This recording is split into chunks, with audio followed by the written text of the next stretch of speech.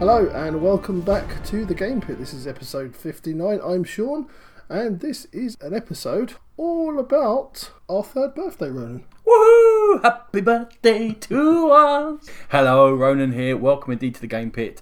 We have been going for roughly 3 years now. We thought we'd take this opportunity to celebrate, and we were pondering in what way this could be done, and Sean came up with a bright idea.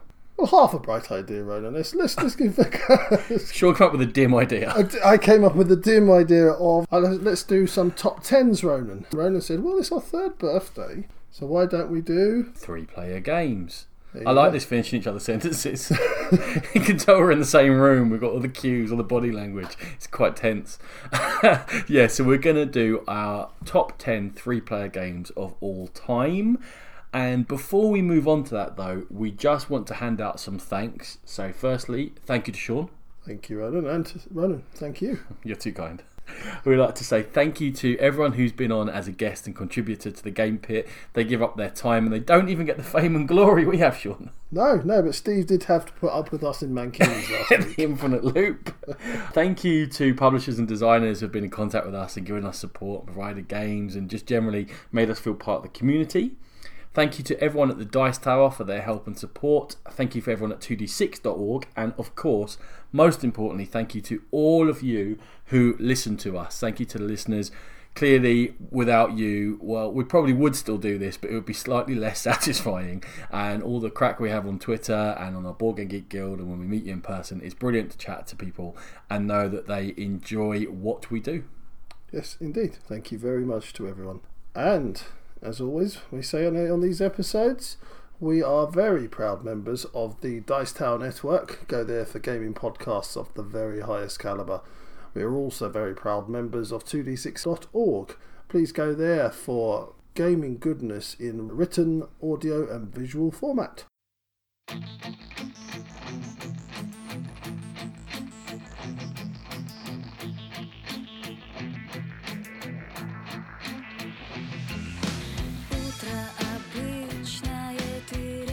Okay, so apart from the obvious in that it's our third birthday and we're doing 3-player games, one of the other reasons that we wanted to cover 3-player games because it's quite an awkward number to cater for. And not just because you might have larger groups of friends or smaller groups of friends, but also just the games that actually cater for them. Sometimes it's an awkward number in gaming in general. So Ronan, why do you think 3 has got that sort of stigma against it? Well, I think there are lots of games that play well with 3, Sean. There's plenty of games that got 2 to 4 player count or 3 to 5, and you play it 3-player, and yeah, it's fine. It's good. I'm not dismissing those games, but to get perfect, that's the tricky thing with 3 players. There are different factors. It's very hard, for example, to have direct conflict in a 3-player game because either 2 players are going to gang up on one, and that one player will be pretty much out of the game before getting near the end of it. Or 2 players will directly fight and then 1 player will then be able to walk away. Yeah, direct conflict doesn't often work well in a 3-player game, so that's something you have to avoid. It was one of my main criteria in actually looking at the games that I've chosen. And some of the other things I've looked at, Ronan, are the length of the game. I think 3 is a funny number for the length of the game in terms of downtime and also just the average length of the game itself. Interaction, Ronan. Is 3 enough people sometimes to interact over a game, to make decisions in some of the cooperative games? Again, it's a difficult number to cater for. In terms of interaction, I think, Sean, it depends how much information there is in the game. If it's a heavy information game or there's a lot going on, that's when 3 players can shine because you can keep track of everything. When you get to 4 or 5 players, it kind of becomes more solitaire then because I'm only going to do what I'm doing. I can't possibly track everything that's going on around the table. But again, if the interaction is light or that's what the whole basis of the game is, and something like area control or area majority, that interaction, there's only 3 of you. Unless the game specifically caters for 3 players in some way, changes the map, changes the rules, then often there's not enough interaction. Absolutely, and going back to your point there, Ronan, one of the games that didn't make my list, and something that we talked about recently, is Keyflower, and that illustrates that point perfectly in that you need to know what everybody's doing in Keyflower. You need to see their tableau, and if you have any more than 3, I believe, then it's very hard to keep track of everything that's going on. Another one is Imperial Settlers that we've had our issues with, and I think the lower. Well, that's just rubbish. Let's get to the basis of that. But that's all right. You're going to talk about some more rubbish games in your top 10, so we can talk about them there. One particular genre that we both love, and I haven't particularly studied your top 10 as yet, but worker placement, I think, is really hard to get right with 3 players because there just tends to not be enough competition. And as with some other styles, you can just make your own plan, get on with things, and you lose some of that tension. So it's the push-pull, the tug-of-war between too much conflict and not enough conflict. 3 is tricky. But some of the ideas I think that work well, as well as lots of information, things like card games where you've got to see what other people are doing or building up or what their special powers are. Any game with special powers, unless you know it very well, it's easy to kind of ignore the other players when you get above 3. One other sort of thing, that there are specific 3-player games, and I realised I haven't played many of them that are designed just for 3 players. There's one Grail game that I've always wanted to play, but it's just ridiculously expensive at the moment. That's God's Playground. There's also Churchill, which came out last year, 2015. I would love to give that a go, about the negotiations at Volta, World War II. Specific 3-player games, clearly there's not that many of them. It's a small area of the market, and as with those, it tends to be heavier games as well, Sean, suggesting that, is it heavier games you think that work best with 3? I don't know if it's heavier or lighter games, but I completely agree with you. I've never really taken on a game that was designed specifically for 3. I think maybe that's something that we should endeavour to do in the future. If something's designed for 3 players, then maybe we can pick up tips about what makes a good 3-player game, that kind of thing. So there you go. Yeah. Good point.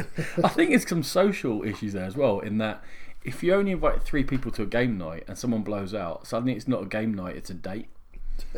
True. And as much as you're a very pretty man, how often do you tend to invite only 3 people to play games? Never. Absolutely never. No. It's an area for me that's very alien. I found actually constructing this list today quite difficult for me because I tend to aim for everything at games that will take 2 players or are specifically for 2 players. And then, should they take more, brilliant. But then it's usually 4 or 5 that I'm looking at, because then if I do get into a group, that's the numbers I'm looking at. Yeah, it seemed like a great idea when we came up with top 10 3-player games. Started trawling through my BGG account and went, oh no. I probably came up with a short list of 16, where if you went best 4-player games, I'd had a short list of 50 or something like that. It just kind of shows that there are plenty of games, as we said, that are fine. I don't know, a game like Stone Age, that's fine 3 players. But is it best 3 players? Yeah, Stone Age was actually on my list, and my list was almost exactly, I think it was 16 games. And Stone Age was one of the ones that I ruled out because I couldn't make that case for it to be specifically better as a 3-player game. And there's some iffy ones on my list as it is. Oh, we're going to tear those apart, that's fine. One thing though I will say, if I've got a game night and it ends up being 3 players, what I do like to do is make sure we play more than one game. Because there has that chance of someone getting excluded or not getting the full range of play in when they're doing things. And it allows you to play multiple games, and then you see the rivalries and the alliances shift around the place. And I think if I am playing a 3-player game, that's how I like to do it. Roll through 2 or 3 or 4 games, and people have then got a chance to, oh yeah, but last time you did such and such to me, you touched my goat inappropriately, therefore this time I'm going to set fire to your shoes. And you had that coming. Well, and so did your shoes. Finally, Sean, under what criteria specifically do you feel you selected the games for your top 10 3-players? Well, I've kind of run through some of them already. It's the time, length of game and downtime, interaction involved in the game, the chance of a runaway leader or somebody being excluded from the game, how the game deals with the ganging up and the sort of joining forces against the one person, as it be. I think I'm just going to say yes to all of those things. It's pretty much the same list of criteria I had. One thing I was specific about there were some great games that I love that play 3 players that I excluded because they're not best with 3 players. So the 10 games I chose, I said to myself, if they play better with any other player count, they're not going to be on my particular list. So that's where I've gone. I may have had to shoehorn in a few here and there. I think if I had been absolutely religious about that rule, which I started off with that rule, I actually don't think I could have come up with a list. The top 4.5 games. Yeah. Okay, so next you're going to hear us talk about our top 10 3-player games.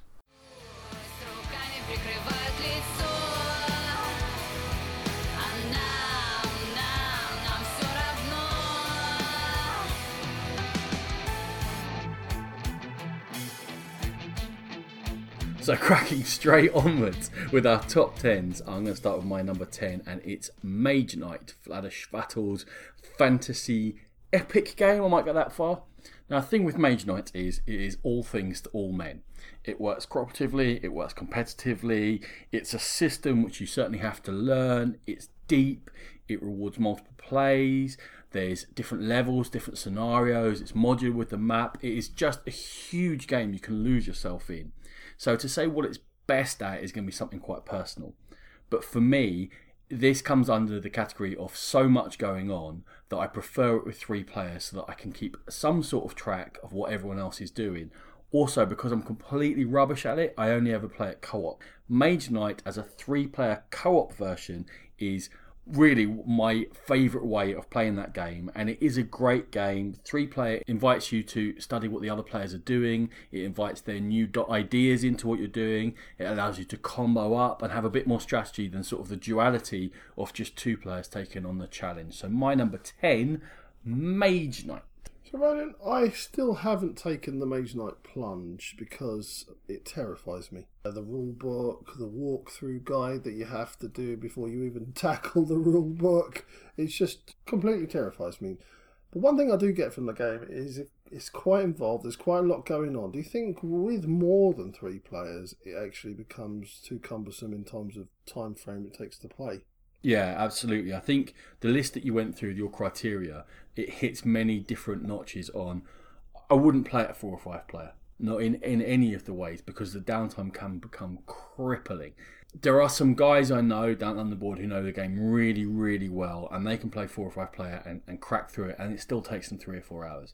If you're talking about at my level of expertise, or if you're just learning the game, 8-9 hour games, and I don't think that's an exaggeration. Yeah, you got the walkthrough. Once you hit a scenario, that's how long it's going to take, and for me that's just too long.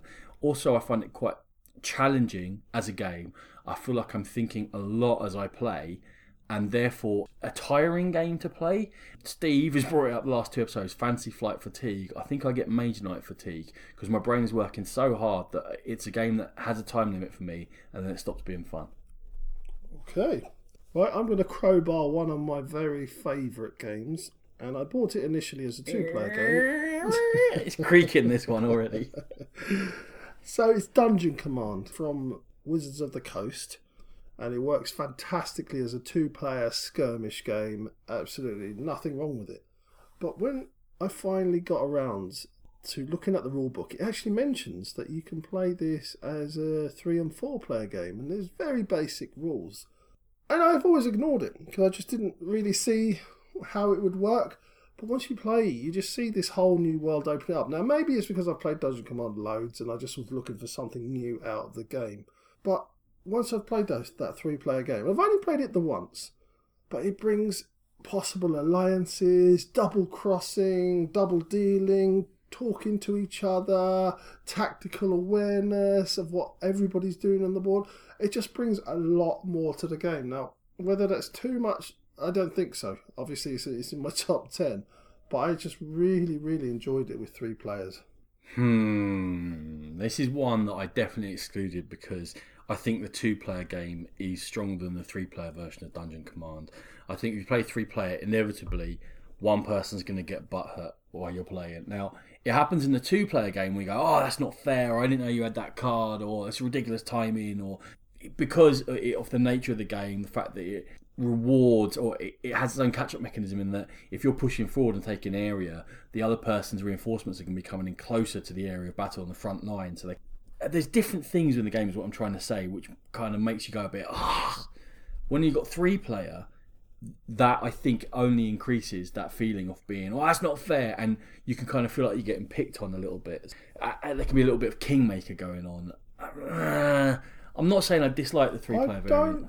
I think this one actually bucks the trend in terms of usually you don't like the ganging up aspect on the game.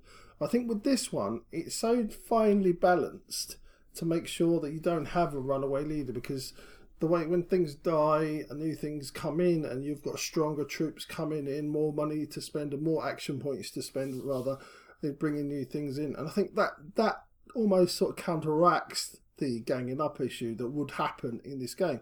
If you do have somebody who's looking like they're doing, then obviously both teams are going to send troops against them, and maybe a brief alliance will form, but then there can be the double crossing side of it. And it reminded me almost like Spartacus in terms of you can form those alliances.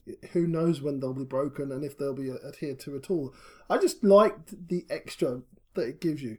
As I said, maybe it's just the case that I played the two-player game so much that I was just looking for something more. But at the moment, this is my favourite way to play Dungeon Command. But I think with the likes of Spartacus, the alliances are going to be really temporary and each individual mechanism is quite light. Whereas with Dungeon Command, you're really investing and you're really planning and you care about certain troops. And if you have got a strong troop out and you're trying to make a clever move and the other two people jump on you and just negate you just through being overwhelmed in numbers, probably it's me, I just get a little bit too stroppy. It is a stressful game, I will say. We've had many a spat, shall we say. I like a spat. Okay, moving on to my number 9. This is Kemet. Now, you would have heard me say not so long ago that 3-player is not often great for area control, but this one, I think, bucks this trend, Sean. We're trend bucking all over. Trends all over the place. So, the pull, if you like, of the area control issue is pulled by... Firstly, they do what you have to do if you've got variable numbers for an area control game, and that is the map adjusts. So there's 2 sides to the map, and depending on how many players. So with a 3-player game, you use the 5-player side of the map, and you completely negate the right-hand side of the River Nile. So that's the first thing. Second thing I find with Kemet is, although the combat itself is quite light and almost deterministic, and it's not a deep combat game, all the powers that you have and all the special tiles people have taken and the creatures and how their individual armies work is quite difficult, if not impossible, to keep track of 5-player, because there's tiles floating around the place. They've got beautiful graphics on them, but the actual explanation iconography is not huge. So if it's someone a few feet away on the other side of the table, I don't know what their special powers are. I have to remember exactly what each creature does and how it affects my creatures. When you play with 3-player, it changes the game a bit from that chaotic, all having a bit of a laugh, I don't really know what your powers are, let's just roll along, I don't know what battle cards you got left because I haven't paid enough attention, that's how I play anyway, into tighter, I know what each battle is, each battle affects me, the battle for each temple feels much more personal, I can control what I'm doing, I can see what you're doing, and it leans it towards the sort of, I guess, more Euro style of a game, which I would prefer. So Ronan was very shocked a few minutes ago when we were going through each other's choices, and I mentioned that I hadn't actually played Kemet. Shocking. It is shocking, because it's a game that I've been absolutely dying to play for a long time. It looks absolutely fantastic. But from what I do understand about the game, yeah, it's an area control game, but it's an area control game that you can jump from place to place. You're not hampered into a corner of the map. As Ronan said, the map adjusts in size, so you are sort of forced together. You can't just sit in a corner and build your little empire and not really be interfered with until near the end of the game. So for those reasons, I can see absolutely it being a good game for 3 players. But whether it's best for 3, I will have to bow to Ronan's knowledge on it. We're going to play this later, I've decided. It's time. I can't believe you've never played Kemet. You're going to love it. Okay, so moving swiftly on, my next choice is a game that Ronan absolutely loves, and he's really chuffed that I introduced it to his daughters and they really love it. Yeah, he's shaking his head at me right now. So my choice for number 9 is Gloom. So why have I chosen Gloom? I think Gloom works best as a story-driven game where you're making up your stories and using your imagination. Do you have to imagine it's a good game? He's here all week, ladies and gentlemen. I feel like I have been when I play Gloom. I think with 4 or 5 or 6 or however many you want to go up to, Gloom actually loses something because you can't remember the other people's stories. I think it's best when you are adding to their stories, when they come up with a story to give themselves a bonus card, when you play a negative card on them to add to their story already, and it's good to keep track of their story. 2 really doesn't offer enough in the storyline. It's just a back and forth. You're always going to be playing cards on each other. You give yourself that little choice of the third player. 4, as I've said, you can't keep track of the story. So for the length of the game, because also Gloom can go quite long as well, and for keeping track of the storylines, 3 is the magic number. 3 players is best with Gloom. I totally agree with you. I'm going to pretend that it's worth discussing for 2 minutes, just out of some sort of manners. It does keep you involved, as well as improving the story aspect, and that is very much true, that you can have an idea what's going on with people's stories. It improves it immeasurably mechanically. Now, firstly, you have to play with a time limit. We set a rough 45-minute time limit, and mechanically and story-wise even, I think that greatly improves the game, because as it goes long, people just stop caring. Also, with a time limit, it means you care about what's in your hand, you care about what cards you lay down, you care about whether you're going to lose a card or not, because you have many fewer turns, and you can see the time ticking by, and you know that you have got to get cards down now, and you've got to kill off your characters, otherwise they're not going to die by the end of the game. When you keep going until someone's got 5 characters dead and you're putting them back from the dead, it just goes interminably, and it gets to that point of games where I don't care what's happening now. It's like we talked about Spartacus earlier. The Spartacus long game doesn't work because I don't care what's happening because it's so far away from winning, and this happens a bit with Gloom for me. So mechanically I think it works much better with 3. It means you cannot just play negatively on other players, which is playing positive cards, which is confusing, but you know what I'm saying. Also, when you're playing 3-player, you don't see all the cards, so you leave some combos fresh, and you're not just having the same stories every time. So yes, it's funniest with 3 players, it works best with 3 players, but it's still an awful game. There we agreed to differ. So that was my number 9 choice. Ronan, what is your number 8? I should say tolerable with 3 players. Now, I know you're going to agree with this. I'm a bit surprised it isn't on your list, actually. It would have been my number 10, but I knew you'd choose it. We could have had crossover. That would have been all right. You knew I'd choose it. It's Star Trek Fleet Captains with one of the expansions, either of them, and that will make it 3-player. You can play with the Romulans or the Dominion, which means you've got Starfleet, the Klingons, and let's go with the Romulans, shall we? All exploring space, moving around, flipping over cards, and having jolly fun. Yes, indeed. And it is a jolly fun game. That's what this game is all about. It's just about something's going to happen when I flip a card, let's go with it. So you probably know, if you've listened a long time, that we both like Fleet Captains, although we haven't played it for a while. We haven't, no. I've got it sitting at home. I keep looking at it thinking I really should play that. Correct that issue.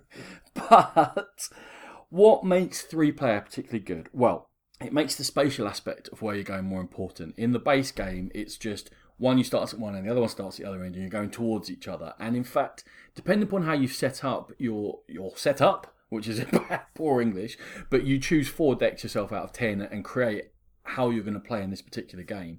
If Starfleet have not gone aggressive, they're just trying to hang back, and they're trying to find planets and scan them, and that's how they'll win the game. And it's the Klingons attempting to get across the map. When you bring in the 3rd player, everyone's that little bit closer to each other. It is much harder for Starfleet to get kind of safe zones.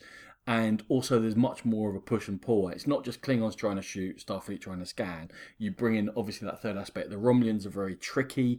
They can kind of appear in different areas and cloak, as you'd expect. Well, Klingons can cloak too, but generally they're cloaking to get to attack. Romulans can get a little bit sneakier than that and cut off sort of return paths that you can see the other players are trying to take. And it just makes the game spatially much more interesting.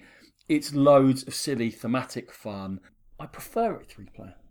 I agree, Ronan. I think one of the problems we had was that there was kind of that anti-climax, especially if the Starfleet player decided to just go completely down that science route and go and visit planets, beam something down, beam something back up again, scan, and all of a sudden the Klingon player couldn't really get close to them quick enough to actually do any damage and to sort of fulfill their goals. So bringing that 3rd player in, even though you do have the extra cards, it just makes the Federation think twice about actually, can I actually get away with doing that? Or can I branch off in 2 different directions if there's 2 different factions coming at me. So I think it stops that problem dead in the water, and for that reason alone, I would actually agree with Ronan. It plays better with 3. Yeah, I had a memorable game where I Starfleet and I went pure science, pure scanning, and I got 1 point away from victory before everyone else got to me. And that was it. Gone. Dead in the water. I had nothing to shoot back with apart from potted plants I'd collected. There you go. So me, again, like Dungeon Command, it's one of my favourites. It's Letters from Whitechapel. Now, without giving too much away, we recently had a game of Spectre Ops, which we were both really excited to play, and finally got round to it after Ronan procured a copy for himself. One of the same issues that I've had with Letters from Whitechapel popped up its little ugly head, was that the game can really drag, especially if you have more players, because you've got to factor in that different ideas, differing opinions on what you should be trying to do, lots of discussions, and also you've got the gamer side of it. If you do play games like this with gamers, they do try to game it up and eke out and double think and treble think every little possible factor of where the person could have gone to hide. With 3 people, you're condensing that. You've both got a couple of characters that you're moving each. It really condenses the time. The teamwork aspect of the game remains, because there's still 2 people trying to work out and coming up with ideas and having that discussion, but it doesn't go too long. With 2 players, I think it's quite boring because it's just one against the other. It's all done in silence. There's no discussion. I like the discussion in this game, but once you get 4 or 5 players running, or 6 players even, it just drags too long. I've had a game of this where the first round took an hour and a half. That just ruins the game. First ever Jack the Ripper suicide game. I agree. Letters from Whitechapel is best with 3 for the reasons Sean said. It was really close to my list. It's one of those standard things of this was number 11 or 12 or somewhere there. The discussion of the 2 policemen doesn't get bogged down so much. It's that thing where it's if you're a Dracula and you're the one that everyone says, go on mate, you head east while we all head west just in case, and then they find him west and you go, brilliant, I'm now 2 hours away from doing anything else in this game. The 3 players eliminates that because you've got the 2 characters. Total agreement here with Sean. It's a really good game with 3. It keeps the game moving. Good choice, Letters from Whitechapel. Okay, my number 7 is a bit more obscure, but I have talked about it before and I've tweeted about it, and I think I like to champion this game, although it's very hard to get hold of now. It's one of the Dragon Valleys. It's the one from 2012 by KW Carstens. There are 3 Dragon Valley games on Board Game Geeks. This is the 2012 one. The game is a tower defense fantasy themed game in which you are both attempting to defend your castle from onrushing hordes of orcs and dragons and battering rams, and you are also attempting to get into the Dragon Valley and discover the strongholds of the enemies in there and conquer them using your forces. You can build buildings within your castle which will help you defend and give you special powers. You can also build troops which you can use to actually defend your castle or to go in and attack the Dragon Valley. That tower defense is sort of what happens on the boards. How you're doing all of these is I split, you choose. The start player each turn is getting a hand of special cards, he's getting some enemies, he's getting some troops, he's getting some buildings. With 2 players, when you do that I split, you choose, it's always a balanced split, right? Because you can't go too much one way or the other, because the other player is just going to take the best one. With 4, there's a funny mechanism in which you split into 2 pairs and you do a 2-player split. And I don't think either of those work very well at all. And I think it's possible that people played this game 4-player or 2-player and went, it's no good. Because with 3 players, all 3 players choose from the split. And see, I do the split, then it will be Colin to choose first, then Sean, then I'll get whatever's left, as usual with that sort of mechanism. And with 3, it's really interesting because it becomes really difficult. And after a couple of rounds, when players have started going after particular strategies, or they've got particular defences in place, then the buildings and the troops and the enemies all have different values to each player. So if I've got a good defence against orcs, let's say, if you put orcs in a pile, it doesn't really put me off. Whereas if Sean is wide open to orcs, he's got no defences for them, that's really going to put him off taking a pile that's got orcs in it. That's the balance you're finding, and it really works well with 3. I love tower defence games anyway. I don't think there have been very many of them done well in the tabletop arena. Marry those 2 mechanisms together and I just think Dragon Valley is a great game and really works best with 3. So this is a game that I haven't played at all. I don't really know much about. What sort of time frame do you think it plays with 3 players? you're looking at 90 minutes. 90 minutes, maybe an hour and 3/4, something like that. It's not a light game. There's definitely thoughts to it. It's not complicated choices. There's not a lot going on. You can see quite clearly what you're being offered and what they do, and it's got player aids and what have you. So it's not massively long. 4-player, my main problem with it is that I don't care what's happening in the other split. I'm concentrating on what's happening with me and my partner this round. And also, if the other person does a poor split, then they're constantly handing an advantage to that 4th player. It just doesn't balance as well. Fair enough. Okay, I'm going to come up with a little bit of a controversial one, because so many people have opinions on what is the best player count for this game, and it's Dominion. I think it does play very well with most numbers, if not all its numbers, and it's a very adaptable game, but personally I prefer it as a 3-player game.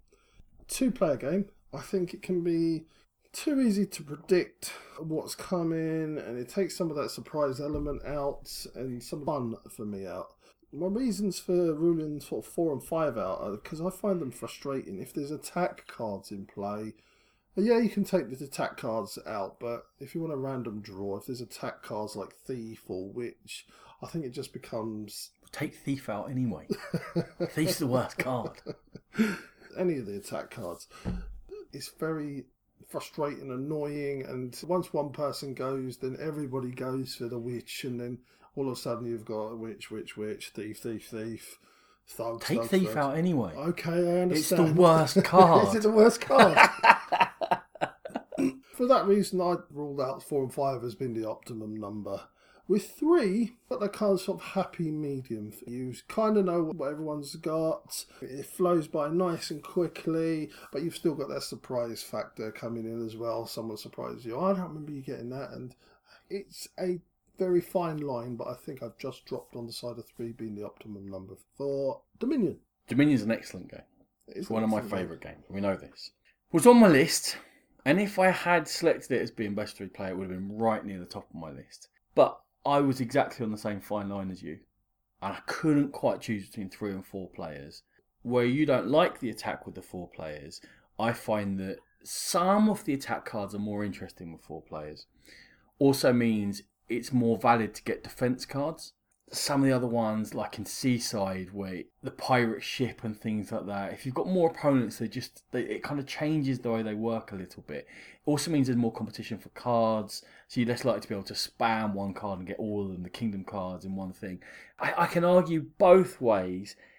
It just wasn't enough for me to say Dominion is definitely best with 3, and because I kind of made that my criteria, it didn't sneak in. But I think it boils down to our favourite expansions, and that kind of tells us what type of players. Well, this is where I'm right and you're wrong, right? Is that you will go for something? I think Intrigue is your favourite expansion. I said, or Seaside. Yeah. Okay, Intrigue, Seaside. When you're changing it up, they're a bit attacky, they're a bit naughty. Yeah. And my favourite is Prosperity, because it's a pure economy. Because it comes from the Early Learning Centre. yes, dear. Dumbs it down. I think you'll find it is the most popular expansion. Yeah, for dumb people. That's it, insult most of our audience. So yeah, Prosperity, I like the economy side of it, and it gets out of the way quickly. You just boom, boom, boom, you're building up really quickly. That's why I sat on the 3 side of the fence, and I can understand why you sit on the 4 side of the fence. Okay, you guys sit over there with all your simple friends. Ronan Rice, the Charmer. Speaking of games in which to make friends, my number 6 is also a very tight call. I was in and in, and I really had to think back over some plays, but I've gone for base game Small World, not Necromancer's Island. We all know that's a different story altogether. But base game Small World is my number 6 3-player game. Another game which bucks that trend, Sean, of area control. The reason it works here is because your base of power on the map is temporary. It's ephemeral. I go in there with one of my races. Okay, I'm getting beaten up a bit. I'm going to have to turn over and choose a new race, and I can come in at any other area of the map. If both players do a pincer movement on me, it's not the end of the world. I can come back on somewhere else and play in a different way and be slightly clever about it. I think that every move matters in a 3-player game. On occasion, with more players, 2 people can be fighting in one part of the map, and you can be like, well, that's fine, you get on with that. I'm going to try and come over here and take all these areas that no one's really worried about. The map itself, obviously, it's different for each number of players, which I think is brilliant. It's very clever. Similar to what they did with Kemet. You were talking about earlier that you're not fixed on alliances, and what's good for you on turn 4 is not going to be good for you in turn 5, and it's perfectly possible to just turn around and do the opposite. I really enjoy Small World. I love the variety, and it works surprisingly well with lower player counts. Even 2, it's a good game, but I think 3 is my favourite player count for Small World. I'm kind of, I don't know, 3 or 4. I think it works. Are we having deja vu again? We have. I think it works as well with 4. I don't disagree that it works very well as 3. I think it works as well as 4, though, with the changeable map and the ability to bring in your new power anywhere on that map. As in Kemet, you're not stuck to that one corner of the map. I honestly couldn't pick between 3 and 4. I'm not saying you're wrong, but I'm not saying you're right either, Alan. It's a very good game for multiple numbers. Yeah, it is. I just had so many good 3-player games with it that I thought, no, it deserves a place on the list, it's not set in stone. Maybe it won't be on the list next week. My number 6 game is a game that we've talked about very recently. I know, Ronan, I know. We've been through it, so let's make this very quick. Fury of Dracula. It's too long with 4 and 5 players, and there's not enough to do, as we discussed in our episode, for each individual player. With 2 players, it's too hard to keep track of all the equipment that you have with all the players, because one person will take on 4 investigators. And I think that's why 3 is the absolute spot-on blend of action to time balance. I like Fury of Dracula. That's a misuse of the word action right there. A misuse. That suggests some excitement. Oh, you didn't hate, you just thought it was a bit too long. Some player agency. No, it's not an awful game. It is too long. There are too many turns in which you do nothing. I get, Sean says, with 3 players, you mitigate that because you control 2 hunters. Okay, that's fine. It's too much effort for 1 card to flip everything. 3 players is best, but it is not good enough to be on any top 10 of anything apart from Campist board game box covers. Well, you're right about that, but you're wrong about your... It's a very good game. Well, but, people listen to the episode and a couple have spoken to me and they said, Sean was agreeing with you and Steve about all the poor points of Fury of Dracula, that you have actions where you don't do anything, that the cards flip things around, it does run too long, and then he said he loved it. So this is your chance to respond to the listeners. Why? Because I think Hunt for Dracula is incredibly interesting. As we've talked about, I love Spectre Ops, Whitechapel, Scotland Yard, all of those types of games. This one I find possibly even more interesting because you've got the fight aspect going on. There are times when you're not doing 100%. That's why I think with 3 players, and that's the player count that I would love to play it, that you've always got something to do. You're always thinking about it. You've still got that negotiation and discussion aspect going on. I just think it's a really fun game. I think the way Dracula moves around the board and the flipping of the cards for Dracula and setting up his lairs and things is very interesting. You never know if you're going to run into a trap. I agree it runs a little bit long. I agree that, yes, there's times when you're not doing a lot, but you're always thinking about your next step. That's the bit I enjoy, and I get really heavily involved in the theme of it. I'm going to ask you another question now. Just to stick on Fury Dracula. We haven't talked about it enough. Jamie from the Secret Cabal was talking about it. And he said that when he plays Dracula, he doesn't try and run away.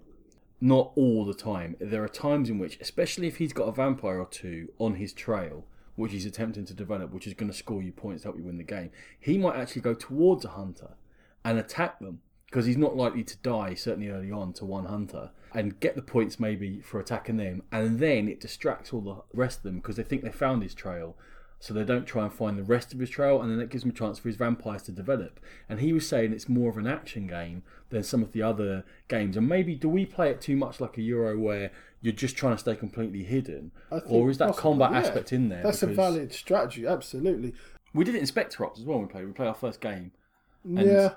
Maybe that's the case of that Letters from Whitechapel has actually spoiled us a little bit in that we've played Letters from Whitechapel first as our first sort of exposure to a game like that, and that is a complete stay hidden. Yeah, I think so. Move in the shadows. and maybe we try and play everything like that. And I think that's an absolutely viable strategy, and it shows there's different ways to play the game. And the main point to take away from this is that Jamie from Secret Cabal has cost me 4 hours of my life, because now I have to play Fury of Dracula again to see if it's more fun playing it that way. Only 4. I'm going to play half the game. You chose it on your top 10. I love it. It's a great game.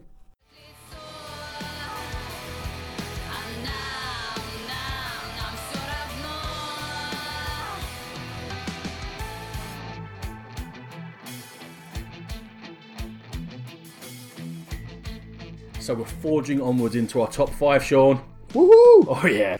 My number 5 is another game we talked about a lot. When we get to these favourite games, it's going to be games we talked about because they're the ones we played. And this is Xenoshift.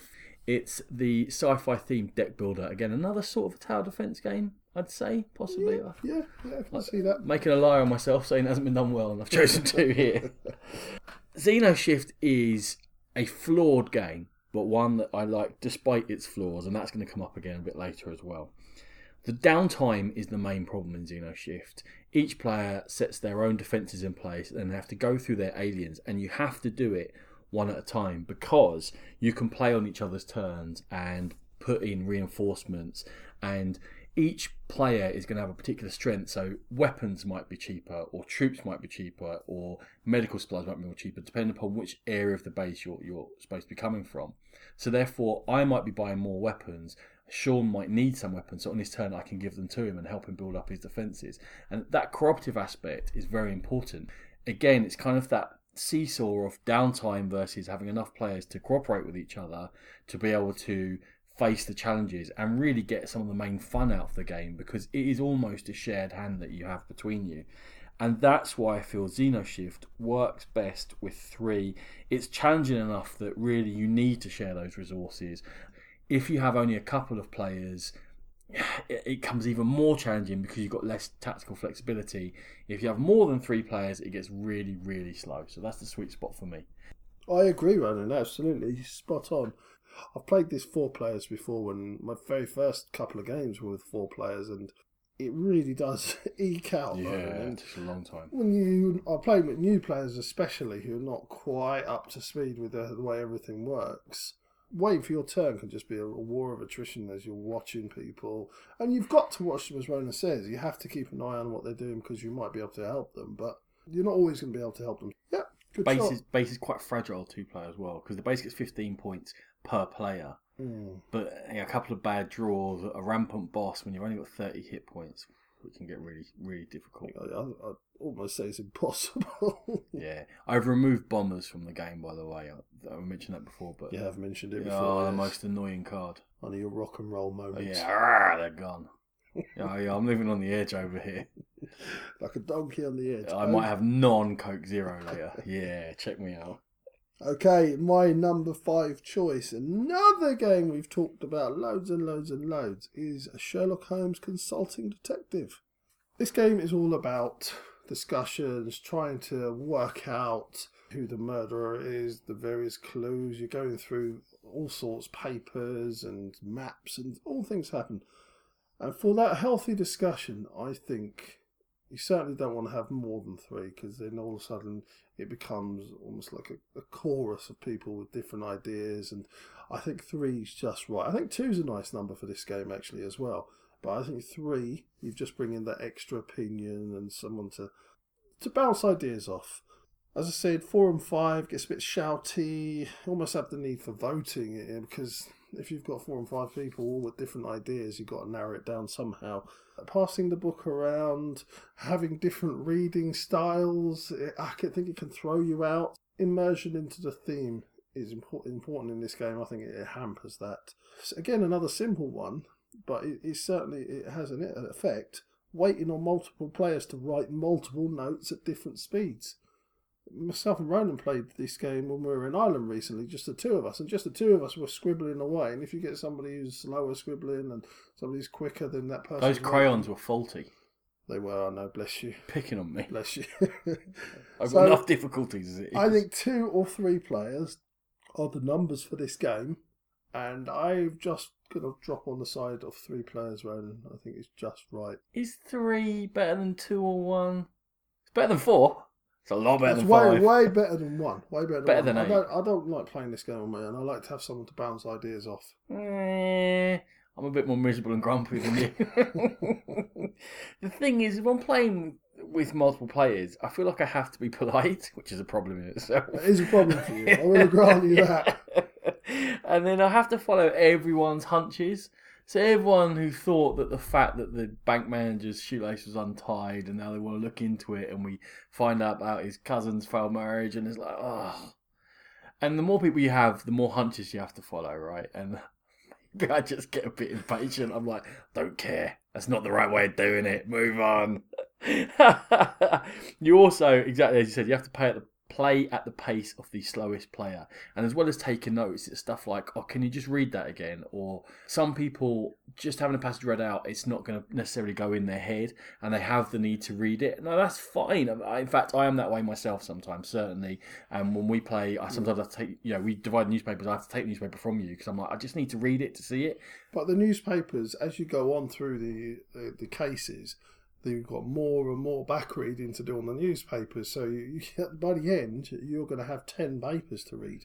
So I think with 3 players, you can share the load. 1 player, I would have to trust your competence. You have to trust my competence. I don't. Yes. Yours or anyone else's. I'm that sort of an honorary person.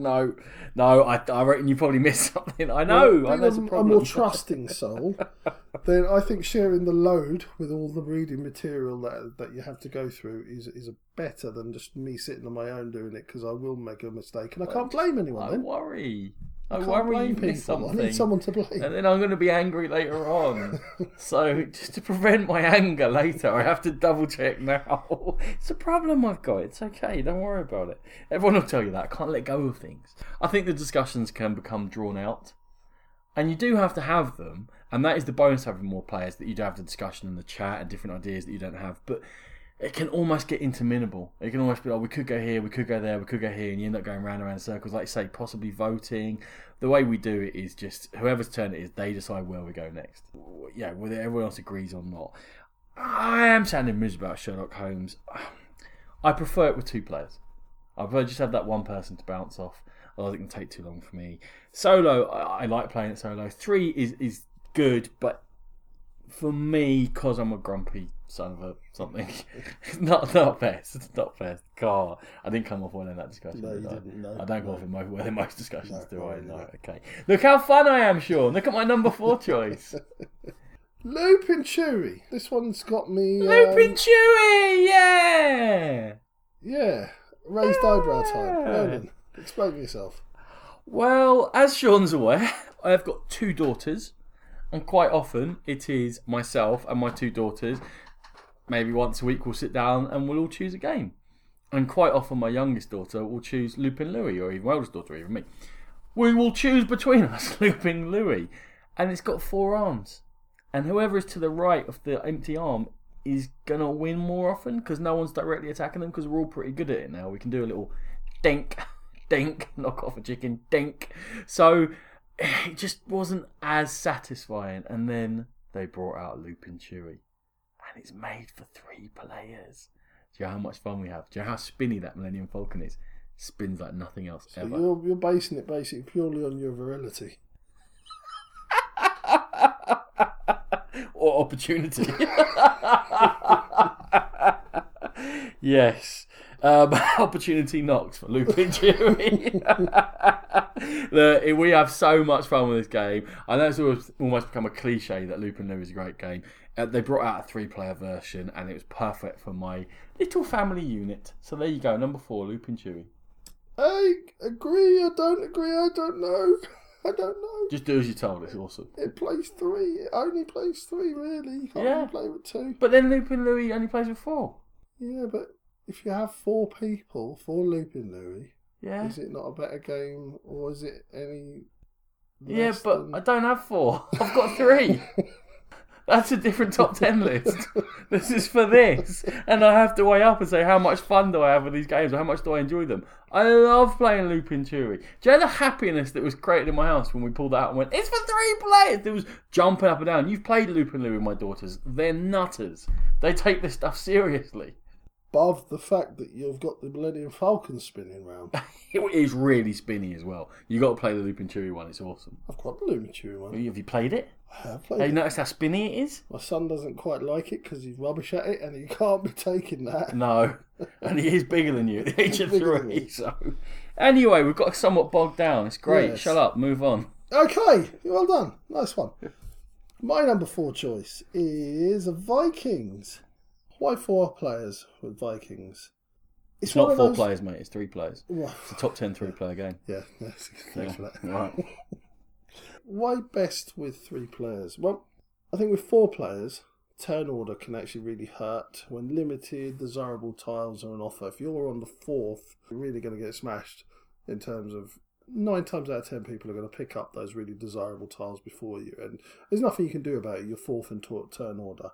It's one of those games that you need to keep a general eye on what others are doing, so you can maybe steal the last fisherman to stop someone scoring points on that, or be a little bit mean to someone. It's not the be-all and end-all of the game, because you've still got your own tableau, you're trying to build up your islands and your Vikings, but it's something to keep an eye on. I think 4 is just a bit much. 3 is nice, you know exactly what everyone's got. 3 players hits the auction mechanic just right, I think. I think you've got enough tiles for everyone to make it interesting, but not prohibitive. So, for me, 3 players is the right mark for Vikings. Ronan's got his, I'm not so sure face on. Pensive. That's why I'm going to put that face down as opposed to trap wind. It's a good choice. Vikings is a good game. I can definitely see the argument for 3 being best, as the fact that you get even starts to start playing the 6 rounds in the game.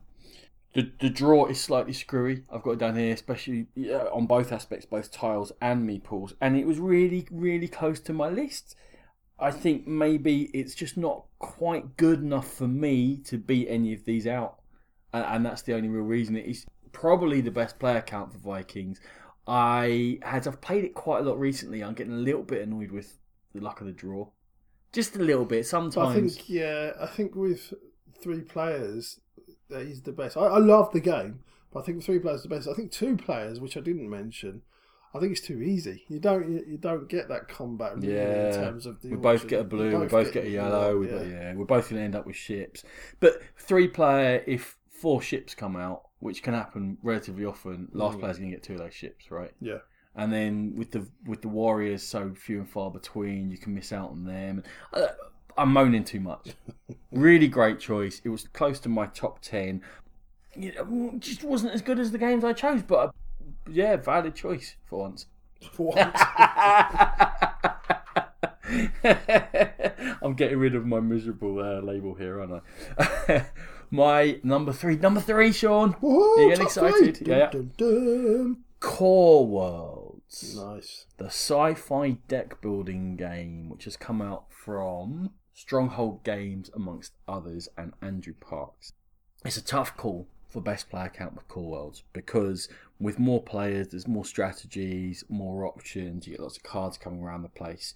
But as with other games here, and something we talked about right back at the beginning, we were discussing what works best as 3 player, game length has to come into it, and Core Worlds can run long. And a 5-player game can go over 3 hours, possibly up to 4 hours.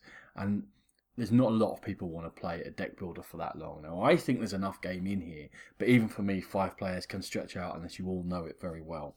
So that's what makes 3 players the best count for Core Worlds. I feel like it's only got better with the expansions. Certainly the first one is a must-have because it smooths out a few of the rough edges.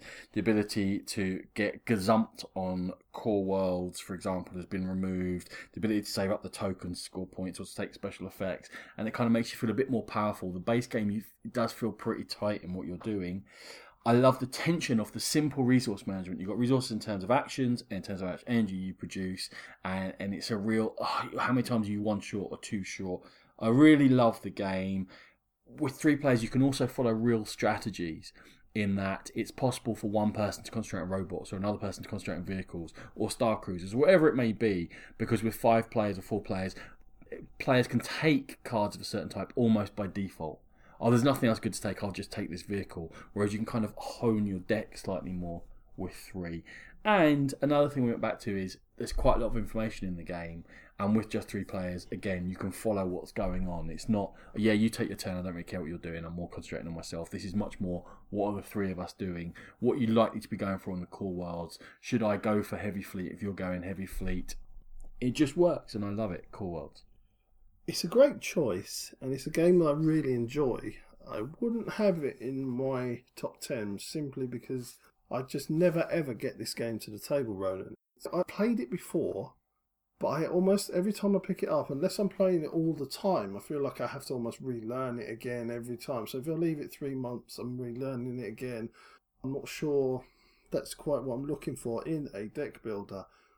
It's to the point where I've traded it. I had it, I got it in a trade. I know, Heathen, but I know you've got a copy, so I traded it because it just wasn't getting using Heathen. I just wasn't getting this game to the table, Ronan. And as for player count, I can see what you're getting at. There's a lot to this game, a lot to take in. I think the higher player counts with that extended time, absolutely. How well does it play as a 2-player game? Yeah, it's okay. It is a good game, 2-player. I just think that, I guess kind of like Vikings, as we just mentioned, it becomes too simple or too, I take this, you take that, I take this, you take that.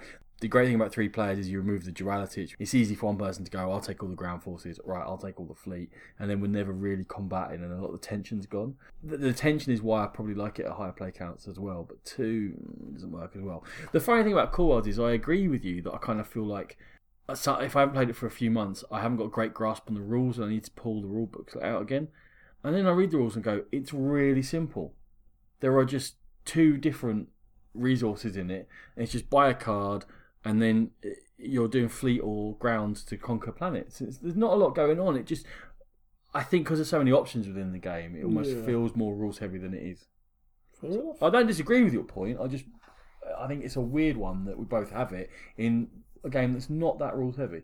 I think if you're putting out a deck builder and you're telling people it's going to take 3 hours, you want to make sure you know the game and that you're not kind of fiddle fighting with rules and stuff like that. Yep, quite possibly. Okay, on to my number 3, and it's Terra Mystica. For a start, the game is designed for 3 to 5. There is a 2-player rule in there. It works with 2. It's okay. It's still a good game. It's enjoyable, but it's too open. There's no real need to mess with each other, so you can go about your business and do your own thing. Don't hem each other in. I think you're missing a bit of the game with that. With 3 players, I think you get a balance with tactical choices. You get some interaction. It's not too nasty. When I've played this game as 4-player, it just gets too messy and congested for me. There's too much going on. There's too much overlapping, and you're almost forced together. I know you start at different places in the map, but I think you're forced together with 4 players. With 3 players, you've got the choice to try and stay away, and then other players have to make that decision. Are we going to go and mess with them? If you do happen across each other, then you try and work out your best way. There's usually a way out of it as well. Something that maybe with 4 players that doesn't happen. And yeah, I like it with 3 players running. Neither of us are massively experienced with Terra Mystica. I've only played it once, a bad game of it, so I'm not in any sort of shoes to chat about it. But from watching it, seeing it, reading about it, chatting to people about it, and my one experience with it, I think 3 players is best when you're relatively new to the game, because you have got a bit more space and you can kind of develop and you can learn the races and hone your own tactics. And I think when I talk to the guys who've played it dozens and dozens of times, they prefer more players because then it becomes more competitive, and that ability for people to get in each other's faces and mess with each other then brings the interest to the game, because if they're left alone in a 3-player game, they're going to play the same way each time because there's an optimal strategy. I'm not disagreeing in any way, but possibly if we were to play it several times, then the more players would shine. Quite possibly, Ronan. I think the way I tend to like to play, as I kind of illustrate there, I like the option of getting in amongst other people and maybe doing a few things, but I don't like to be forced to do it. If my hand is forced, I think you're actually taking away a decision from me. So yeah, you're like that in almost all games. Yes. So yeah, it could be a very so personal that's why choice. Maybe you're right. Maybe. Whereas with like Lupin Chewy is just strictly awesome. For this is a personal choice. No, that wasn't personal to your family at all. No. Not at all. Okay, Ronan, top 2 time. Top 2. This is another personal choice I feel like you might abuse me about. I have gone for Legendary, the card game system, specifically Marvel Legendary. Now, Legendary is flawed. Let's get that out there. But the good news for this list is, because it's flawed, it only works with 3 players. When you go to 4 or 5 players, it gets too difficult and your decks don't build quickly enough. When you go to 2 players, it's too easy. So 3 players, there is a challenge there. It's kind of semi-co-op. It depends upon what cards you have in the system. And certainly with Marvel, there are so many cards available now. I have caught up. I've got both Secret Wars volumes. I'm very excited about that. With 4 or 5 players, some of the attacking cards become useless. Some sort of like the rampages or making other people take wounds because it makes the game too hard and you're all going to fail. With 3, it's at that perfect balance of, do you know what, I can be a bit nasty here. I can't go over the top because we're all going to lose, but I can play to win as opposed to just playing to beat the system. Again, depending upon the setup, and that's another great thing about it is the number of cards is huge. So the variety in setup is huge, which means the variety in challenge is huge. That was a problem.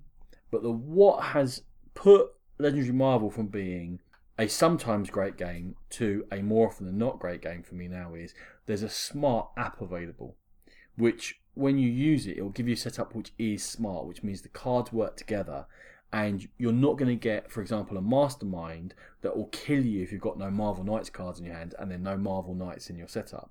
Now, that might seem obvious that we're not going to choose a Mastermind like that. Okay, but certain villain groups will attack you in certain ways, and if you don't have the heroes that meld together to combat the villains that are coming out, the scheme you're playing against, and the Mastermind, it can make it impossible. And before I started using the Smart app, I could play a game and go, oh, well, I couldn't possibly win with these heroes. I need to take 1 or 2 heroes out, put 1 or 2 heroes back in, and then try and attempt it with a different setup. And that's difficult to do if you're trying to play it with other people. You're saying, here's a game of Legendary, it might go horribly wrong. We might spend 90 minutes here with no chance of winning, in which case we're going to have to reset it, choose some other heroes, and go again. And even if you were able to sell that, which is a hard sell, then you'd have to know all the heroes you have to know how they work. To go, right, let's take these 2 out and add these 2 in, which I know will work well here. You must need dozens and dozens and even hundreds of games to get to that point of knowing all the heroes and how they work. The Smart app removes that. It removes the risk of having a dud setup. And every game I've played using a Smart setup has been a lot of fun. Different challenges still, different cards coming up all the time, but I know I'm not going to play a dud. And it has actually sold the game to other players who'd almost given up on it. And I say, look, just give it one more go. Try it with this and you'll see it's a different game. And it's worked. So there we go. My number 2 is Legendary Marvel. Another personal choice, however, because I love the theme. Yeah, I don't disagree with you. I actually really like Legendary Marvel. And you're absolutely right. The Smart app just makes it so much easier. Now we just need something that's going to shuffle the cards into the right decks for us, and then we're away. I call them the other players. Well, I bury my head in those first into the box, and I find all the decks because I've got them sort of set up the way I need them. I mean, why haven't they given us more dividers, by the way? Well, we're talking about Marvel. They never gave us more dividers with the expansions. It's bloody hell, it's really irritating. So they're all kept in baggies. Ugh, anyway. So I dive in and I go, shuffle that in there, you do that, shuffle that in there. And within 10 minutes, maybe we're set up. It is still a long setup, I agree with you. I don't know if it's a game that will be in my top 10. Well, it isn't, because it's not in my top 10. So you do know. I do know. That's a complete lie. But yeah, it's a good game. I think you're right. I think 3's just about spot on. I think 2-player, as we found out, you can be very sort of zero-sum. Not just your zero-sum, but you don't even have to use much of a deck. You're still drinking out on that Hulk strategy, aren't you? I'm still drinking out on that Hulk strategy. Like 8 Hulk cards in your deck. Boom, boom, 6 boom. cards, boom. There you go, 6 cards, boom. They all work together. I hate you. That's all I need. I hate you. Yes, I know. But I don't think it's a good enough game to be in my top 10. But yes, it's a perfectly valid choice. And you're right, it does play best with 3. Thanks. You're welcome. And your number 2? My number 2, it's a funny one, because it's not a game that leapt out at me. But the more I thought about it, the more I actually thought, yeah, you know what? Absolutely. It's Tigris and Euphrates. I'm not the most experienced player at this. I've only got half a dozen players under my belt of this. Noob. I know. But so 3 players. Why? I think 2 players is too predictable. The nastiness is obvious. You have to attack each other. You have to get into that other player's grill, so to speak. 4, I think, is too busy. The nastiness is too random. Poor luck can affect you more with 4 players. I think with 3, it gives you the right levels of manageable nastiness and tactical play. You're going to have the choice to try and avoid conflict, but it's there if you want it. You're going to get more space to build monuments, which are a big part of the game, and they're like a focus for the other players to attack you or trying to get a piece of the action. I just think 3 players just sits nicely for this. I see it played a lot with 4 players, but I just found 4 players a bit too random. Tigris and Euphrates is an incredible game. It is an incredible game. I adore it. I concur. It is best with 4 players, and I will brook no arguments. You'll get a punch in the face, sir. If we have to record a fight, that's fine. I'm not having it. It's best with 4. I don't like it with 4. It's only to be played with 4. I disagree. You're a wrong one. No. 3's too open. 4 forces the conflict. It makes you have to go in. You've still got the conflict with 3. The conflict is there. You got Bicky conflict. You got little conflict. It's more determined. It's more like I'm definitely going to go and do this and not happen. Oh, hang on, someone happens to have built across near me, so I'll attack them. It's not happened. You got to plan these things. You got to go through your hand and collect a certain set of colour ready to pounce at the right time or to defend yourself, defend the monuments. I love the fact that it is a knife fight in a phone booth, as we always say. You can defend attack from one other player, knowing that you leave your back exposed to be attacked by another player. It opens up the double attack strategy. It's a great game, but it's only improved with 4 players. You're a wrong one. No, I'm not having it. We can go outside and fight, or we can fight on. On here is fine, not a problem. Let's do it. It's getting me awkward in this mankini. I can't really get an elbow at you, and then my elbow is somewhere, but it's not where it should be. I can certainly see where you're coming from, Roland. It's your thing if you don't want to fight people again. But no, it's not that I don't want to fight. I want to have the option to fight. I don't want to be playing the wrong game. Into it. No, but I like Tigers from Phases 3. I like it as 4, don't get me wrong. I really enjoy myself playing it with 4 players. But I like the option. It's not as messy. I don't think it's as luck-driven. And you've chosen Terra Mystica at 3, Tigris Euphrates at 2. Both of them in the least conflict-heavy, but still good options. Yeah. You just want to hug, don't you? That's what it's all about. Not from you. You like to teach the world to Not sing. from you in that mankini. In perfect harmony. Got no choice but hugging me. I don't know where you begin and end. I'm not going to face. I told you that. Okay. My number 1 3-player game is Theseus from Portal Games.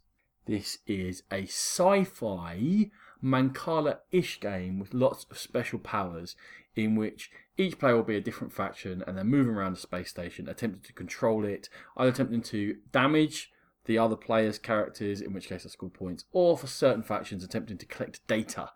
And the more data they get, the more feature points they get. This is designed to be played either 2 or 3 players. There are no other rules. 2-player is much more like traditional Mancala in that you can plan exactly what you're doing, your move affects the next player and their move affects you, and it becomes much more like the Duke or one of the Ginch or Yip or one of those, kind of an abstract game. With 3 players, I find that there's more aggression, it's more chaotic, and it's much more thematic and fun. In that what I do is not necessarily directly going to affect you. It's still a thinky game. It still rewards good play, but making a mistake is not game over. It's allowing a chance for another player to step in. But then if another player makes a mistake, it can be you that gets to step in. And it's not quite as zero-sum as we said a few times, which is where 3-player games shine. I like that it's rarely actual direct attacking, or it doesn't feel like it's direct attacking. It's just manipulating the board, and then when you shoot at everything that's in the space, not a particular one of the other 2 players. And when you lay a trap, anyone who walks into that trap is going to get caught, not a particular player. So it takes out some of that kind of direct moodiness that can come from playing a 3-player game. It's really funny when you mistakenly set someone up. It's a fun, mean, tense, varied game, and I absolutely adore Theseus. Ronan, you're going to shake your head again. I've never played this. Despite you being a huge exponent of it, despite you often shaking your head when I've said that I just don't really fancy it because it doesn't seem very theme-based. Seems a bit abstract. It's not. Yeah, I know, you keep telling me that. I do want to play it. You've let yourself down. There's been enough people that You've have let me played it. down. You've let the public down. You've let gaming down. I have. I want to play it. I want to give it a go. I couldn't tell you if it was best 3, 4, 5 or 15, but... Well, it only plays 2 or 3 players, so you can. You keep lying to me in this segment. I know. I want to play it. Let's play it. And I shall tell you if you're wrong or not. Maybe you can update the listeners in another episode. Oh, maybe I can. You can tell them how awesome it is. Well, no, even if I do think it's awesome, I wouldn't admit to it. Because you're not a servant to gaming. By me. Selfless. Okay, my number 1. I am pretty sure Roland's going to agree with the choice, but whether it's best as 3, I have no idea his thoughts on it. Oh, tense. 7 Wonders, one of Roland's favourite games. One of the things that really puts me off 7 Wonders, I love it, I think it's a fantastic game, it's my number 1 in this list. But one of the things is that I don't feel like, and Roland's taken me to task on this before, but I'm sticking to my guns, I don't really feel like I'm affecting what somebody over the other side of the table's doing in a 6-player game or a 7-player game. Don't feel like what they're doing matters to me really. I can't affect them, they can't affect me. With 3 players, everybody affects everyone. You're passing or you're taking a card from everybody on the table. And you know exactly what they've got, what they're going for. You don't have to scan around the table, see if someone's close to winning or close to getting maximum bonus points. That's as simple as that. Why I think that 7 Wonders is a better game with 3 players. I'm not talking about 7 Wonders teams or anything like that. Sorry, did I take some of your thunder there, Adam? Just because I made a hand gesture at you doesn't mean I have anything else to say. 7 Wonders, I think this is an interesting choice, Sean. I had a bit of an awe to myself when I saw this one. The 3-player game is really, really tight because there's only 1 copy of each resource card. So you take it when you get it or it's gone forever, pretty much. It's easier to track information, I agree with that. And one of the things that I've always said is people get put off by 7 Wonders because they only ever play at 6 or 7 player and it feels too chaotic and you don't really care what's going on with other people. And it becomes solitaire, and I totally agree with that. I am 100% in agreement. Again, I was chatting about it on Twitter the other day that don't play at 7 player all the time. Definitely not until you know the game well. Play it with 3, 4 or 5. It is much more fun than 6 or 7 players, 3 player. I like the fact that you get to see your cards again, for sure, with 3 players. So you have an idea what's going around and where each card is. And if you're really smart, which I don't do, you can literally know what hand of cards is coming to you once you get to the second half. Because you knew it was in the hand, you've played 1, the other 2 have played 1, so you know what's coming up. And this has been burying and wonders, but you've got a good idea, put it that way. Some of the issues I have with 3 player is that if one person starts going science, everyone starts doing it, and you get more of everyone doing a little bit of everything. Which means you get tighter games, but there's almost less tactical flexibility in what you do, despite the fact the cards are more open to you. And that kind of sounds counterintuitive, but if you start going military, Sean, you're attacking both of us, so we all have to start going military. As opposed to, if someone's going military over there, I might not have to respond to it so much. If you start collecting science, I can't rely on a 4th or 5th player to stop you from getting them. I have to do something about it. And that has pros and cons, like I said. 3 player might be a little bit too tight for it to be my favourite player count. I also think the luck of the draw can hit you really hard. If you draw out 3 great cards that you want, and you almost need, you can only keep 1 of them. And if the other guys who are playing have got any sort of idea of what's going on, they can just take those cards and bury them from you. And it can attack you, especially in the 3rd age. The 1 or 2 cards that are really going to be key to what you're trying to do, it's easier for them to get buried. So I don't think 3 player is my favourite base 7 Wonders player count. I think I prefer 4 and 5 just for that slight loosening of it, because 7 Wonders is supposed to be a quick fun game. But 8 player team game is best. move on. I know you'd get the team.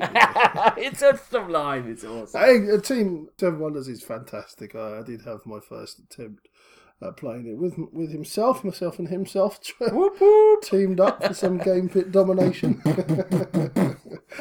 But I like it being tight. I like the fact that you are constantly watching what everyone does because it absolutely matters to you. I don't like that something that I do doesn't affect half the table in a larger number game. But it's horses for courses. My particular horse likes to run on that course. Yeah, no, and it's definitely a really good choice as well. I probably didn't say that enough. I love Seven Wonders. Again, the reason it's not on my list is because I don't think it's best with three, but I can certainly see the argument for it. I think an interesting thing is that 3-player is as close to Seven Wonders Duel as you'll get with normal Seven Wonders because of that tightness. Because if I take the card and there's only one copy of it, I know you can't get that card. It's nowhere near as tight, mean, in your face as Duel, but I kind of like... We'll get to Duel one day. But I like the fact that horrible game. You can kind of, now they've made Seven Wonders Duel, you can see the relationship between. Yes. Particularly, I think if you've only played Seven Wonders 6 or 7-player, and you played Seven Wonders Duel, you kind of go, whoa, I can see there's some link, but it's very different. I almost think, now that you brought it up, I almost think Duel takes the aspects of that itself, the 3-player Seven Wonder game, and just makes them meaner. I think the 3-player Seven Wonders itself actually is a kind of slightly more forgiving. You've talked about how tight it is and how unforgiving it is, but it's a slightly more forgiving version of Duels, which again I would make Seven Wonders Duel, man, that is a headache in a box. Care too much. Right. Those are our top 10 3-player games. We hope the next time you've got 3 players at the table, that has given you some ideas of games you might like to try.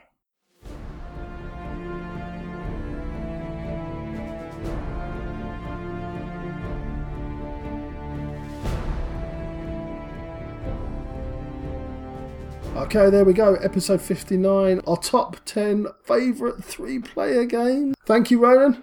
Thank you, Sean. And a big birthday thank you to everyone who's listening. Thank you very much, everyone, for all your support over the 3 years. And here's to at least 3 months more happiness in gaming podcasting.